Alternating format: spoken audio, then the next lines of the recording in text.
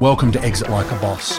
I'm going to show you, having helped nearly 800 business owners work through a 21-step process to exit like a boss, how you can do it, what you need to know, the steps you need to take, and what's actually involved in you and your business being able to maximize value and successfully exit like a boss.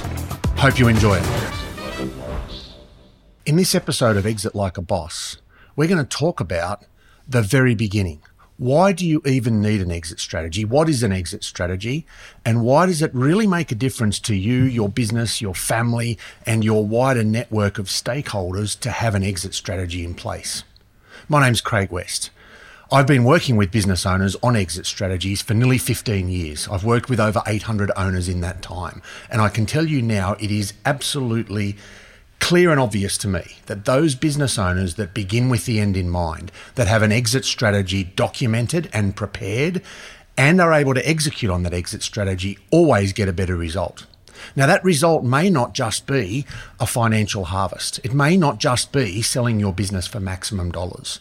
It may in fact be passing the business on to the next generation of your family, making sure it's successful and they're able to run it, making sure the business is financially stable and well prepared, and making sure your kids or their kids or whoever it might be is actually able and equipped with the right skill set to run that business going forward and make sure it continues to be successful.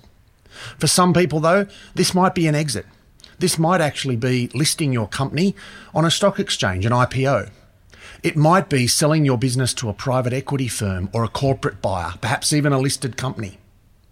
It might also be selling it in a trade sale type arrangement to somebody who lives, works, and maybe even competes with you just up the road.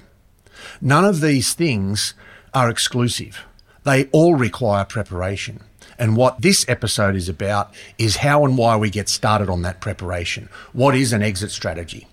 Most business owners spend much time in their business working on the day-to-day, working operationally, working on how they improve sales, how they get their marketing finely tuned, how they can actually attract more customers, make more sales, improve their profits, look after their workers, attract new staff. There's so many things that need to be done day-to-day when you're running a business. What people don't do, unfortunately, is stop. Why are you in business in the first place? What is it that you actually went into business trying to achieve? For most of us, it's a couple of things, and it may well have changed during the period that you've been in business. For many of us, it starts out because we want to solve a particular problem. Maybe we're working with clients to design beautiful buildings. Maybe we're fixing plumbing and drainage problems. Maybe we're working on legal issues and helping our clients be successful in commercial disputes. Maybe we're a vet and we're looking after animals and our clients' animals. There are so many different reasons people go into business, but most of them are about solving a problem. The issue with that is, of course, we're not solving the main problem. And the main problem is, if you spend weeks, months, years, generations, I know business owners that have been in business for 40 and 50 years, if you spend that amount of time and you don't think about the exit strategy, how are you going to get out? How are you going to extract the value you've built in your business? And even if it's not about extracting value, how are you going to make sure the business continues to be successful after you leave? Now, there's a couple of key elements here. The first thing is there's three key parts to getting exit and succession planning right. The first one is the business must be ready. It must be in good shape. It must have its risks managed. It must be prepared for a transition of ownership and probably management as well. The second one is the finances. The finances include not just the business finances, it obviously needs to be ready, but also the family or the owners or the shareholders' finances. How ready are you for retirement or for your next business or your next adventure? And of course, that's the last critical piece, the owner. What's the owner going to do after business? Life after business is a big issue for lots of exiting business owners. They're often not sure what they actually are going to do. Do you have a hobby? Are you a member of the local golf club? Do you sail a yacht? Do you work in a local men's shed or a charity or raise money for sick or injured kids? All those things obviously are quite possible, but a lot of business owners realistically spend so much time locked up and working on and in the business, they don't have time to invest in life after business.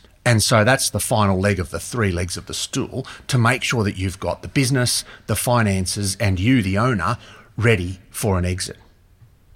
Now, there are a couple of different ways to exit a business. Obviously, we talked before about selling it. We talked about passing it on to your children. We talked about possibly even doing an IPO or selling to private equity. You might also want to put in place something like an employee share plan or a management buyout, where key people within the business take over the day-to-day operations, management, and running of the business for you. All of those things are possible, but they all need preparation. And I can tell you now, the best and most successful exits are always the ones with the longest possible preparation. I'm going to show you the various things that we do. There's actually 21 steps in our process, 5 stages of value.